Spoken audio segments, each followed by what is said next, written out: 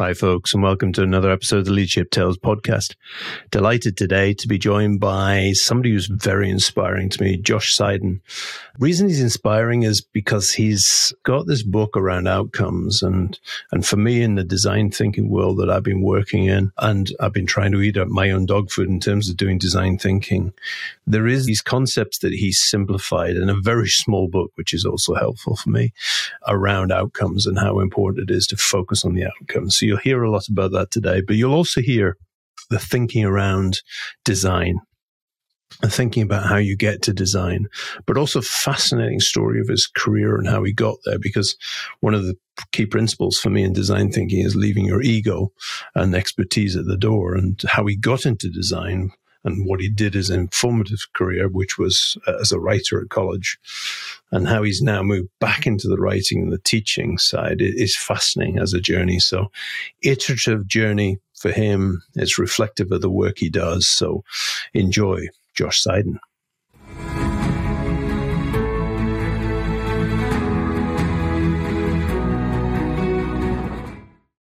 Welcome, Josh. Thank you for taking the time to come on the podcast. Wanted to just give the chance for you to tell the listeners a bit about yourself, and maybe a story about how you got to where you are on this podcast here. Or maybe not this podcast, where you are in your career anyway. Yeah. So I work these days as an independent consultant, working with teams that are mostly focused on delivering digital products and services. So the simplest way to say it is teams that make software products, I don't think I would have predicted that I would have ended up here. I started in college, I studied writing. I didn't think I was going to go into the business world. I thought I'd become a writer. The world made other choices for me. And I ended up in San Francisco Bay Area in the late 80s, early 90s. And as one does in that part of the world, I fell into the technology industry and discovered I really enjoyed it. And I got interested early on. I worked for a company, computer accessories company called Kensington. Kensington made trackballs and mice and bags and all kinds of, accessories for computers. And we made some stuff that was really, really great. And we made some stuff that was not great. I worked on some stuff that was really not great. And I worked on stuff that was great. And I got really interested in kind of that problem of how do you make great stuff? I guess I'm a quality oriented person. Like that's important for me. And I discovered the world of design. I didn't study design in school. As I said, I studied writing, but I was hired in the early days by a design company called Cooper, founded by a guy named Alan Cooper. Alan is a brilliant individual and somebody who is really sees the world in a unique way and is not afraid to take contrarian positions. And one of his positions at the time was that the mainstream design world didn't understand how to design for software and technology. That the mainstream design world knew how to design for print, knew how to design physical goods, but they didn't know how to design software. And so in building his design firm, he was determined to hire people with no formal design training. He didn't want anyone with who'd been to design school. If you'd been to design school, he didn't want to look at your resume. In fact, he didn't want to look at anyone's resume. And so he put a test on his website. And as luck would have it, I'm a pretty good test taker, which is something I'm good at. And I read his book. I did his test. It was a design test. I had to submit solutions to 2 design problems. I didn't know how to use design software. I mean, I didn't really know how to do this at all, but I figured it out. I took the test. I got an interview and I got a job there. And so I spent 4 years there. It was really my graduate school learning. In the early days, it was sort of learning the craft of design, but it was really kind of making up what it meant to do design in the digital world with a group of weirdos like me. Yeah. I love it. Self-declared weirdo. I love a start of a podcast like that. And so that was really great. And my boss at Kensington and then Alan they were people that I realized subsequently were people who were important teachers in my life. We can come back to that, but I wanted to plant that seed because your question is, how did I get here? And some of it was following what was interesting to me, right? And some of it was lucking into being in the orbit of some very good teachers. And so I worked in design for a while. I'm from the East Coast originally, and so I moved back after my kids. I got married. I went to the West Coast because I followed my girlfriend. I married her out there. We had 2 kids out there. Our families are both from New York City. We moved back to New York when our kids were little. And then I had the opportunity to work as a designer in New York, worked as a design leader on Wall Street, started my own design firm with a couple of partners. And as I worked in-house, I've worked independently. I've worked in a small studio. Sometime around 2016, I decided that I liked the independent consultant's life best. And I would say that maybe that's kind of maybe one stream. And then the other stream is I got fortunate in the early part of the 2010s. I met a guy named Jeff Gothelf. And Jeff and I became collaborators and business partners. Jeff had a contract to write a book called Lean UX. Jeff was struggling to bring it across the finish line. And I was a reader on the book. And then we started business together while he was writing the book. And we started teaching the material in his book together. And we got a client hired us to train their global product development organization. We literally went around the world teaching the material together. And by the end of that world tour, we had this kind of deep mind meld. And we spent months and months and months explaining, really trying out the material in the book, figuring out the best way to express these ideas. And so he asked me to come on to the project as his co-author. And so I studied writing in college. I walked away from writing for a bazillion years. And then, 2012, 2013, maybe it was, we published Lean UX together. And so, boom, suddenly I find myself an author. It is fascinating for me because having read your book on the outcomes side, there's a real skill to be able to translate technical into written, making it simple. And particularly with the topics you're talking about, Lean UX, and then, when you look at your other book, Sense and Response, to make that simple and easy to understand. So in theory, your writing skills did come into play there, plus your love of getting together with Jeff and working. I'm interested in that combination because you always talk so fondly about him. So what was it about the chemistry and the writing that was so good? We're a good collaborative pair because we have complementary skills. Jeff is very action oriented, right? He's a real do it person. His favorite phrase, his motto for life is ship it. That's ship it. I'm just going to, okay. Yeah, just with a P. He's really about putting stuff out in the world. And I am much more slow moving, deliberative person, right? I'm really somebody who's going to work it. And so there's a really healthy tension there between those two forces, right? You can just, put stuff in the world without a gate. And, some of it will be whatever, and you can also never put anything in the world. And then where are you? So I think like having those two kind of attitudes is really useful. And then we have a lot of respect for each other. We argue in a really productive way. And I think we're sort of very aligned philosophically. And I think we both really believe in the power of iteration. You try it and you try it and you try it and you try it and you keep trying it. And it gets better. And generally speaking, it gets better and better and better. It's not always a straight line, but no. And I want to bring it back to the world tour. Seems like there was a T-shirt made, different cities on the back. I can just envisage it now. But there was something about the practice leadership, because there's something coming in here about you went out, you taught, and there's nothing better than teaching others to hone a message, to get down there. And so the power of iteration was not only in how you were teaching it, but it's about living and breathing it as well. So yeah, and the feedback you get when you're doing that in front of a live audience. We had we probably taught so that we had a 2-day class that covered the material that became the book, and 2 full days. So it was a lot of time we spent with folks.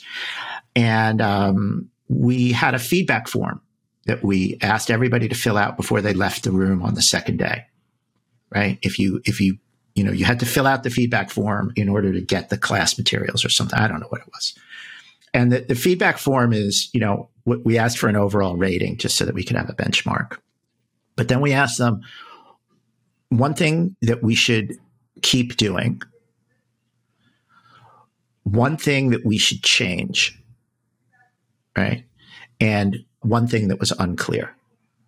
That was our feedback, which is, if you're from the Agile world, you kind of recognize that as one of the structures Agile people use as a retrospective, right? But so we asked, what should we keep doing? What should we change? And what was unclear? And that feedback was really good because it helped us identify, sometimes you just learn that stuff when you're teaching it. You explain an idea and then all the hands in the room go up and they say, Josh, what the heck are you talking about? I get that all the time.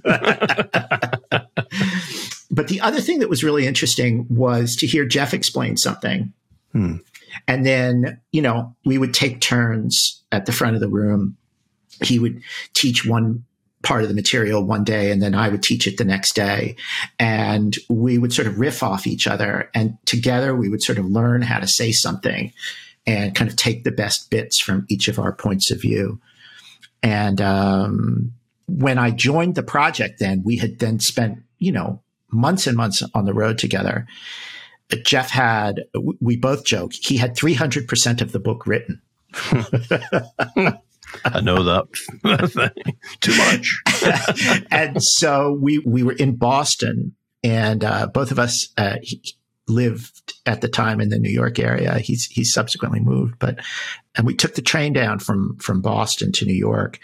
And on that train ride, we just went through all of the material and we created the outline for the book. We're like, okay, here's how the book is going to work. And because we'd had all that material loaded in our heads, we were able to do it on that one Acela from New York to Boston. It's a source of many an inspiration, Acela, isn't it? It's that 4-hour journey just seems to be about the right time to finalize stuff. Yeah, 4 hours locked in a tin can. With average service, but it's okay.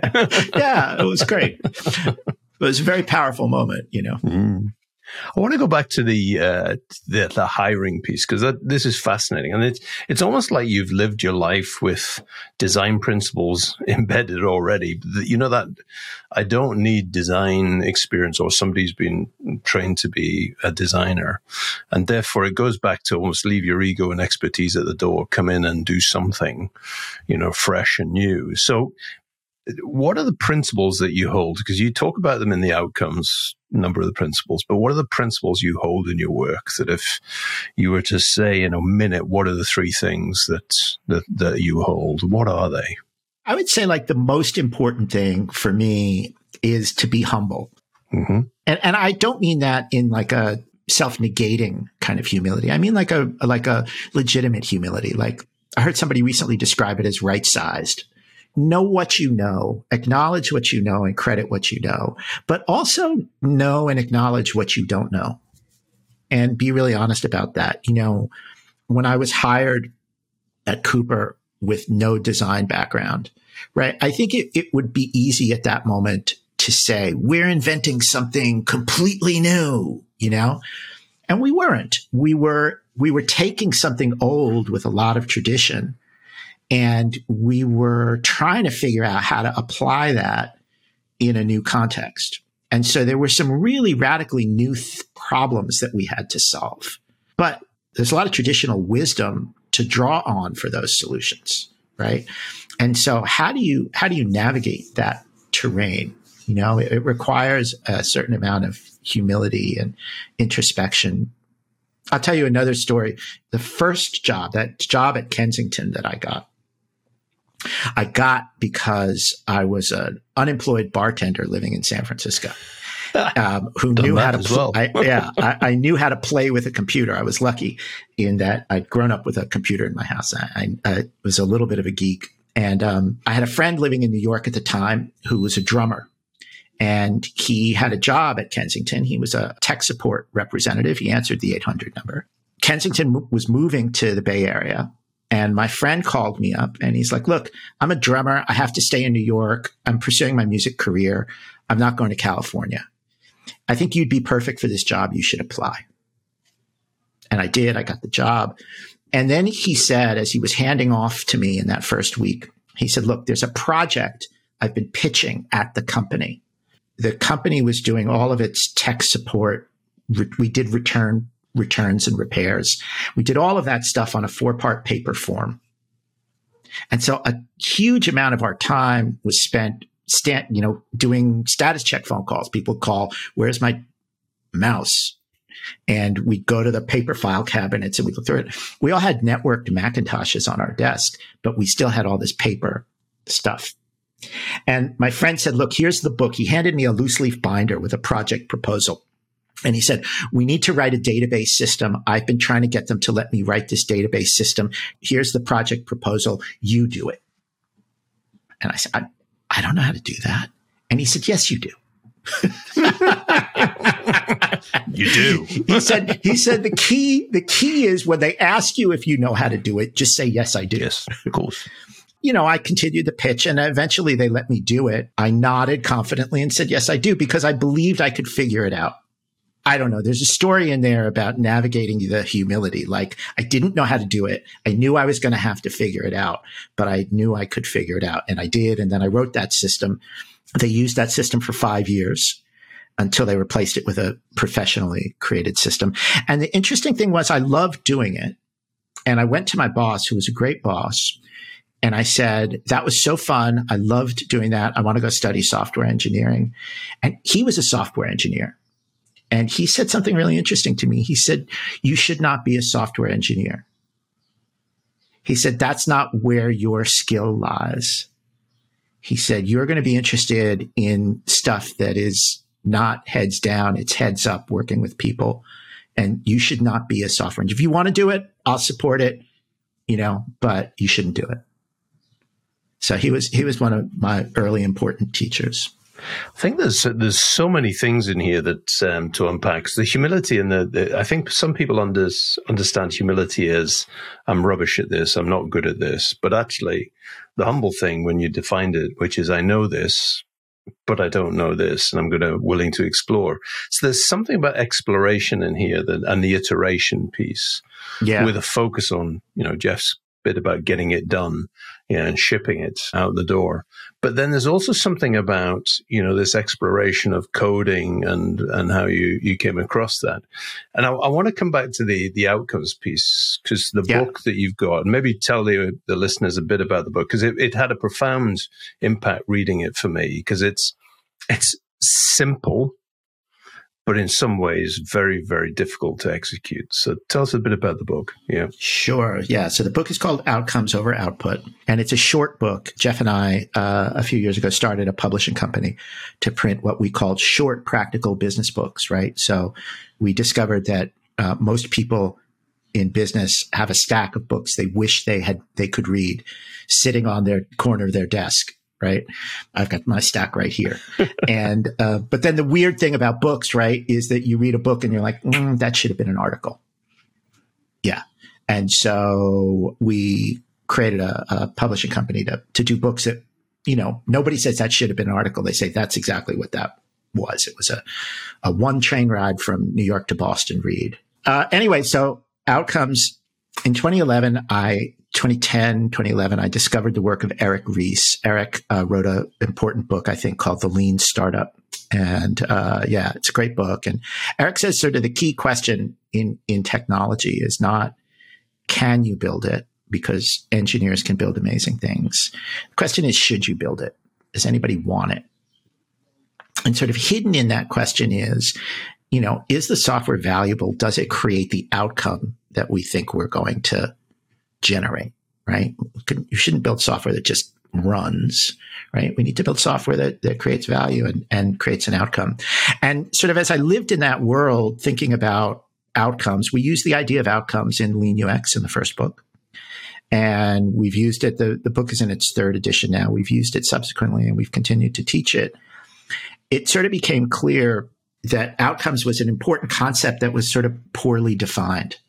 It was sort of fuzzy. What did it mean, outcome? People talk about outcomes, but they just mean it as a synonym for results.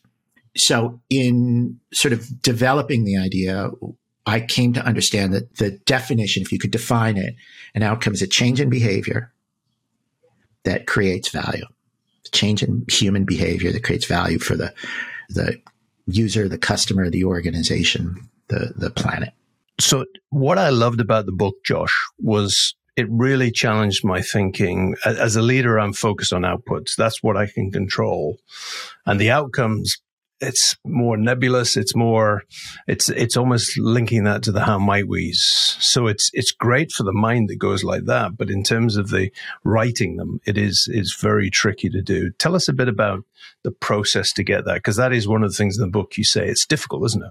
Yeah, it is difficult. It's difficult because we're shifting from, kind of concrete instructions, like I'm going to write a report or I'm going to make a product. We're shifting from that concrete framing to a much more abstract way of thinking about things. But you can actually use it at two levels. You can use it at a high level leadership level, and you can use it at a kind of a more detailed level. At a high level leadership kind of level question, you can just ask. In fact, I had a CEO of a bank I was talking to recently. He said, look, I don't get into the details. When people come to me and they want to spend money, I say, okay, fine. What outcome is this initiative going to create? What will people be doing differently if we spend that money? And so it can be you can use it as a thinking experiment, right? At a very high level.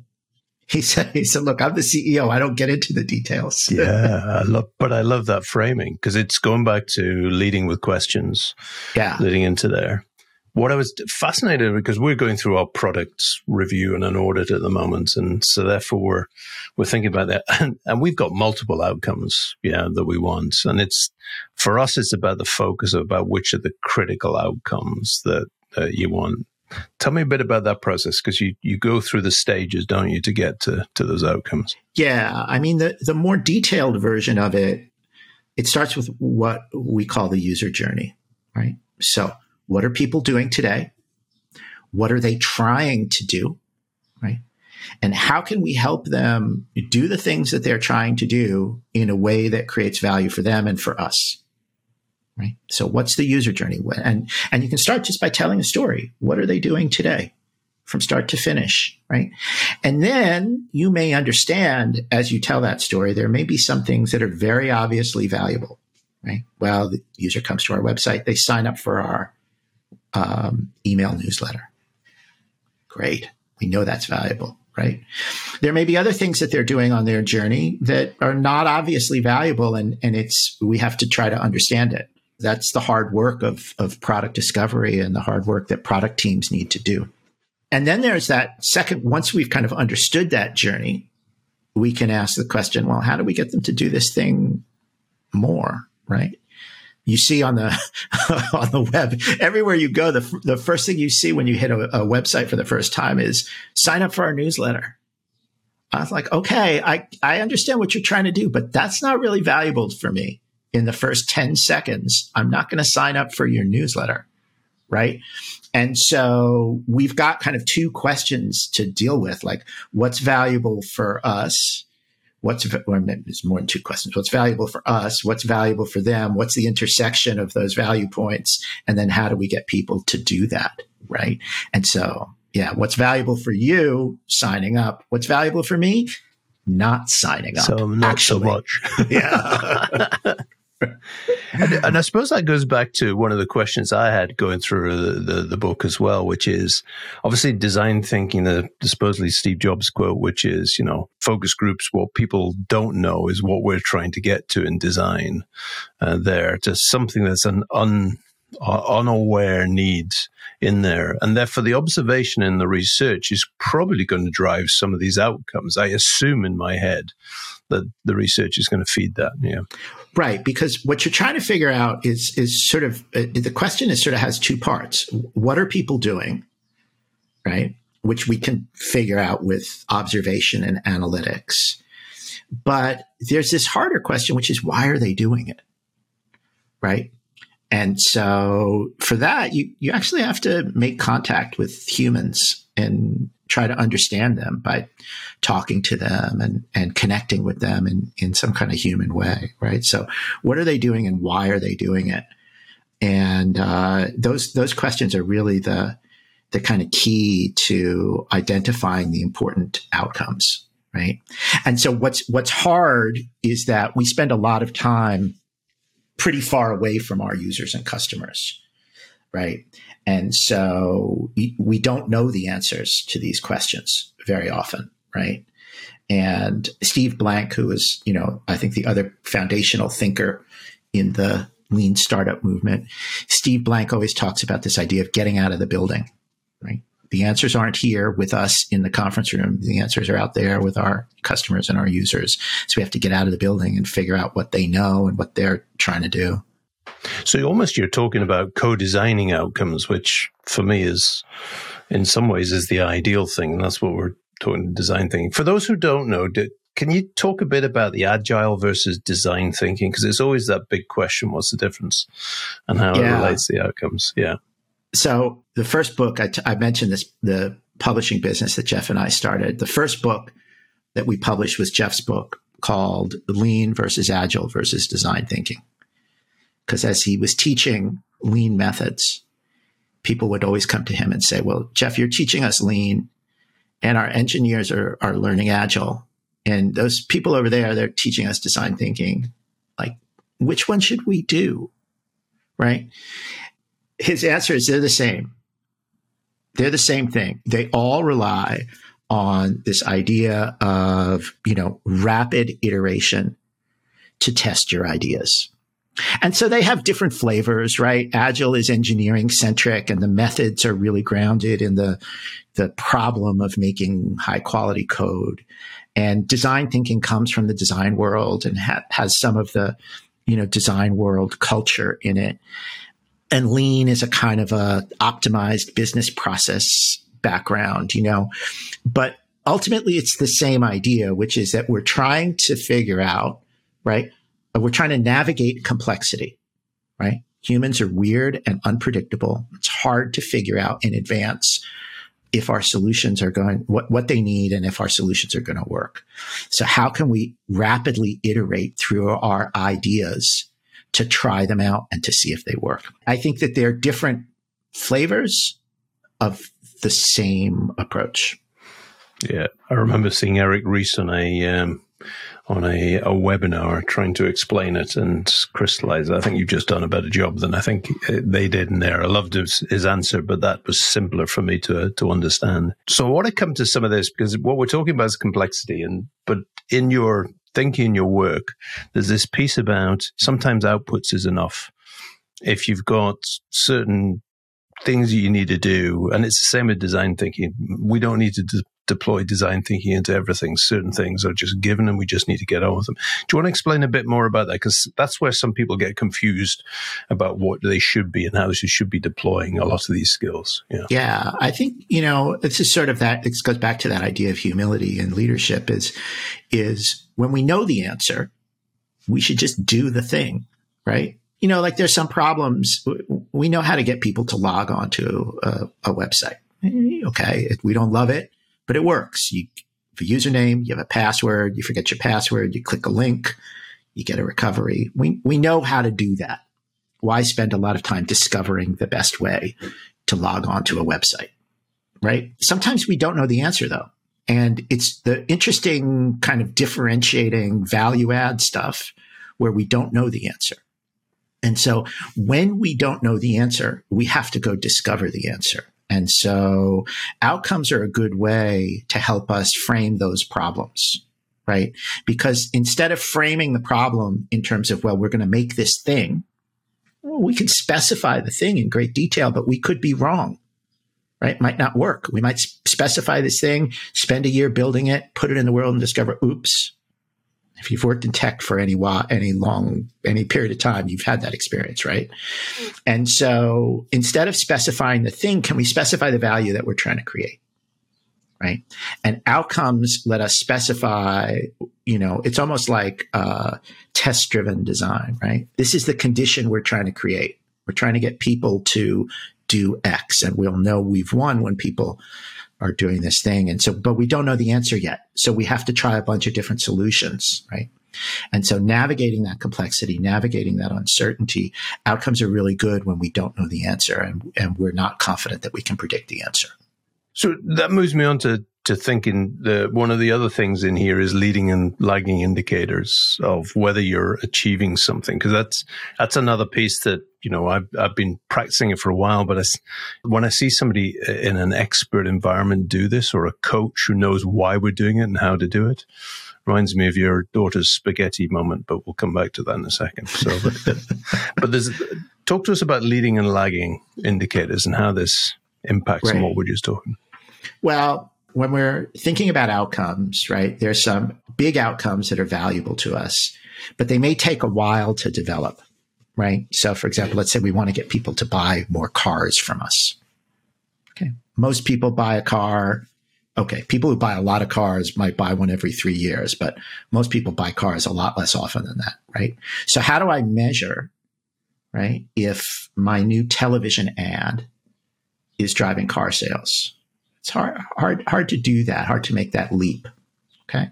What I want are faster indicators, right? I could have a very successful ad that I don't see the results in sales for months and months and months and months. Right? What would be a leading indicator of that? Well, if we look at the user journey, what's the story of people buying a car? Well, maybe the first thing is they look up the trade-in value for their existing car. So what if my ad is encouraging people to look up the trade-in value? Right? Right. Well, okay, that's faster, right?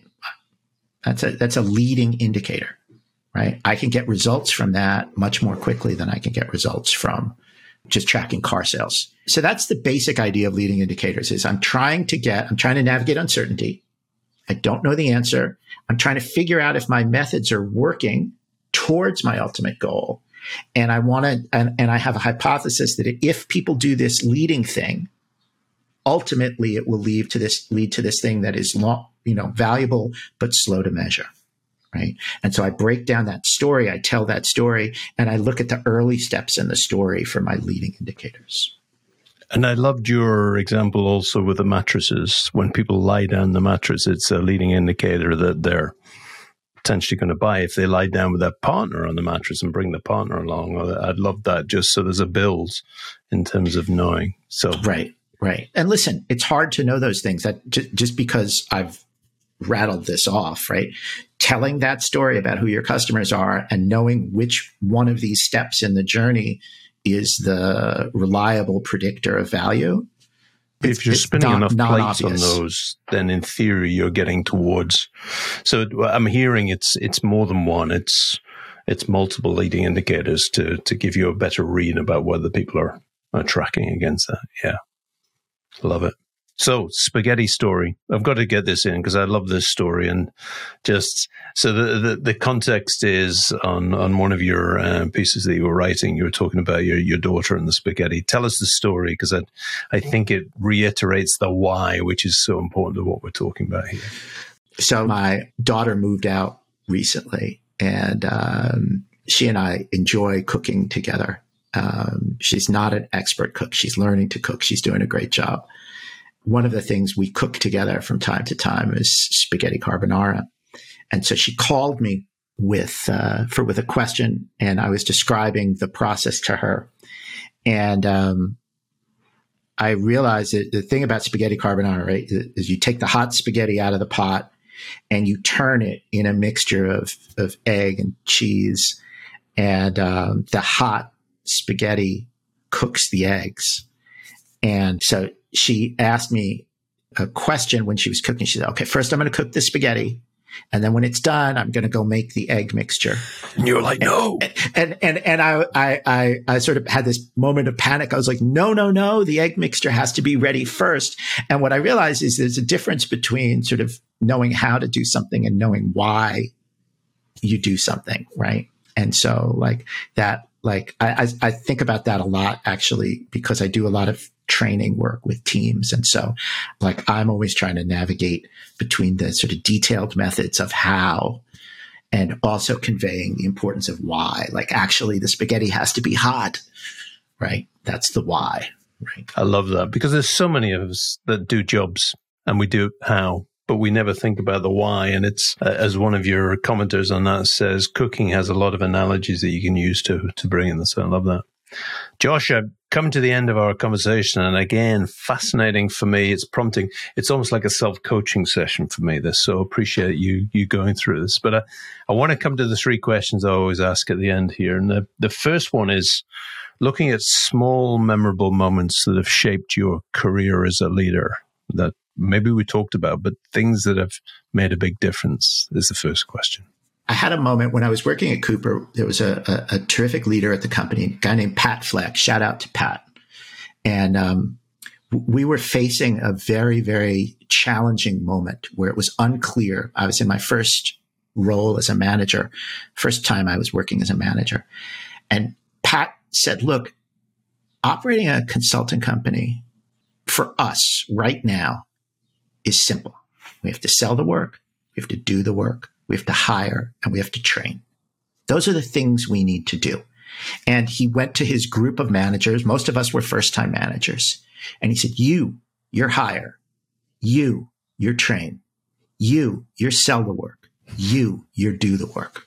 It was a small company. Yeah.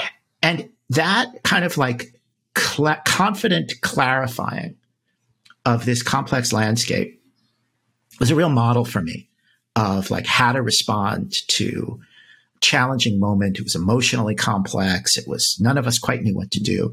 And, you know, whether he was right or wrong, it was such a beautifully simple framing, and it gave us all so much confidence. So to me, that was a real model of what a good leader can do. I've been listening to Essentialism by Greg McKeown, and he gives a similar example, which is powerful as a leader. How can you be so simple? And as you say, even if you're wrong, it's the simple message that people can follow and work with. I love that. So second thing is, could be linked to this, but if you had one thing you could disrupt in leaders today, in your teaching, your coaching, what would it be? I mean, I think it would be coming back to what we talked about earlier, this idea of humility. As leaders, what do we know and what do we don't know? And how can we be authentic with ourselves, with our peers, and with the folks who report to us and say, look, this is an important problem for the business to solve. I don't really know how we're going to solve it, and I'm going to ask you to solve it. What's the best way to train our people? You know this. You know the methods. You go train people. Figure it out. It's critically important. I don't know how to do it. I'm not a trainer. You go figure it out, right? So to be able to take that position of sort of confident humility is hard. We often express our confidence by having snap answers. Yeah, I know, and I have knowledge. Confident humility. There's a book in there, I think, coming out. Yeah, I think that's a good one. Yeah, I love it. I like it. So coming back to the one thing, what's the one leadership habit that's non-negotiable for you? I think it's, trust. I think it's trust, and I think that humility feeds into trust. If I'm able to say like, look, I know this. Trust me, I know this. And oh, by the way, I don't know that. Trust me, I don't know that. Right? Like I think making and keeping your commitments and to the people who work for you is critically important. And I think, the behaving with integrity, creating trust, and doing what you say you're going to do. To me, that's non-negotiable. Simple. Essentialism again in terms of simplicity. So Josh, it's been a delight to talk to you. Thank you for coming on. If people want to find out more about you, find out more about your books, your daughter's spaghetti carbonara, where would they go? Yeah. You can go to my website. It's joshseiden.com. you'll find me there. Amazing. Thank you, Josh. And I hope to see you soon. Maybe over spaghetti carbonara at some point, but thank you for coming on today. Yeah. All right, Colin. Thank you so much.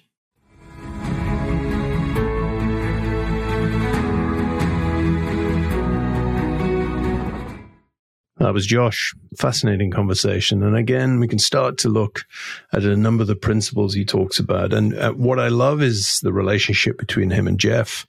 Jeff on the ship it and him on the wider thinking in there. And he was described as the product whisperer in a couple of quotes around his work. And you can see it, you can hear it in his voice and his thinking around how he mulls, noodles, coaches people on the why and the how of what he does. And therefore it's powerful stuff to think about. And as I said in the recording, it felt like a coaching session for me because it was starting to think about our products, how we operate in there. So excellent episode.